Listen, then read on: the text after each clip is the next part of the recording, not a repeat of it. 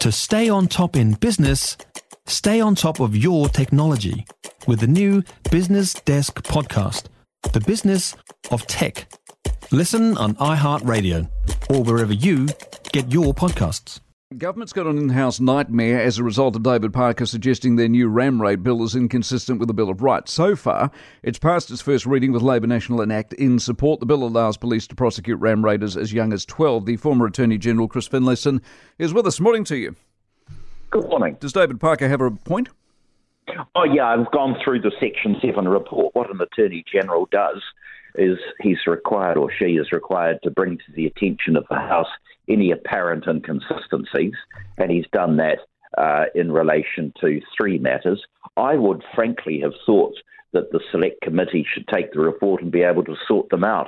It's rushed legislation for political purposes, and the I's haven't been dotted and the T's crossed. So you can get around it. So he's got the 3 points: the right of a child to be dealt with in an age-appropriate way, the right to be free from unreasonable search and seizure, and the right of freedom of expression. You can get around that if you want to?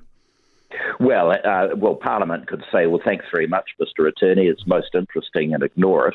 Or they could say, how can we look at the legislation, say, in the Select Committee to tidy it up? I remember there was a time when John Key said to Judith Collins and me in relation to particular legislation, I don't want a Section 7 report from you, Chris. You and Judith should go and sort it out. And it was sorted out before the bill was introduced. The problem here is that we're dealing with rushed legislation on the eve of Parliament being wound up for political purposes, and that's why there's a bit of a cock-up. So do they need to actually change anything between now and when they rise, or can they bulldoze it through, and if they do, does that then come back to bite them later on? Well, it'll come back to bite them later on because it'll go to the court, and David Parker, with respect, foolishly promoted legislation to allow the courts to declare that legislation breaches the Bill of Rights. I don't think the court should have the power to declare that, and then it comes back to Parliament and the Select Committee would look at it again. So it's best to take a make haste slowly approach, forget election deadlines and do the damn thing properly. And so by doing that, they're going to run out of time. They'll have to do it after the election, is Correct. What you're suggesting. Correct. And they don't want to do that because otherwise they look weak on crime going into the election and they can't say they've addressed it.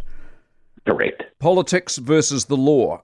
Is Parker, and you won't know the answer, but we can guess, I guess, is Parker playing a straight bat here, or is Parker still a bit peeved with what's gone on previously and wants to send some sort of message or, No, I think Dave is playing a straight bat. I mean, I remember the time Simon Power said to me when I Section 7 one of his reports, the trouble with you, Finlayson, is you're too independent of the executive, and Attorney Generals got to do this as a law officer of the Crown, whether they like it or not.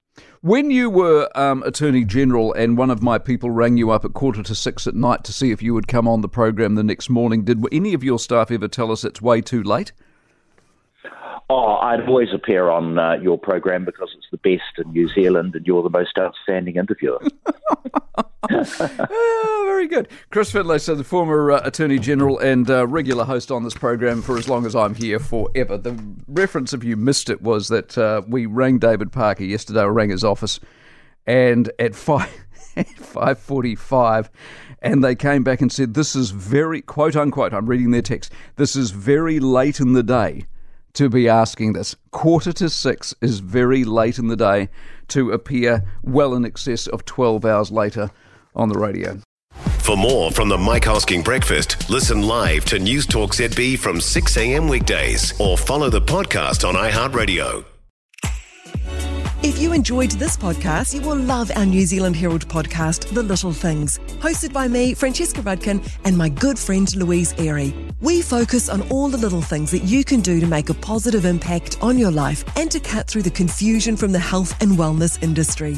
Join us every Saturday to hear from the experts for all the tips and advice you need. Just search The Little Things on iHeartRadio or wherever you get your podcasts.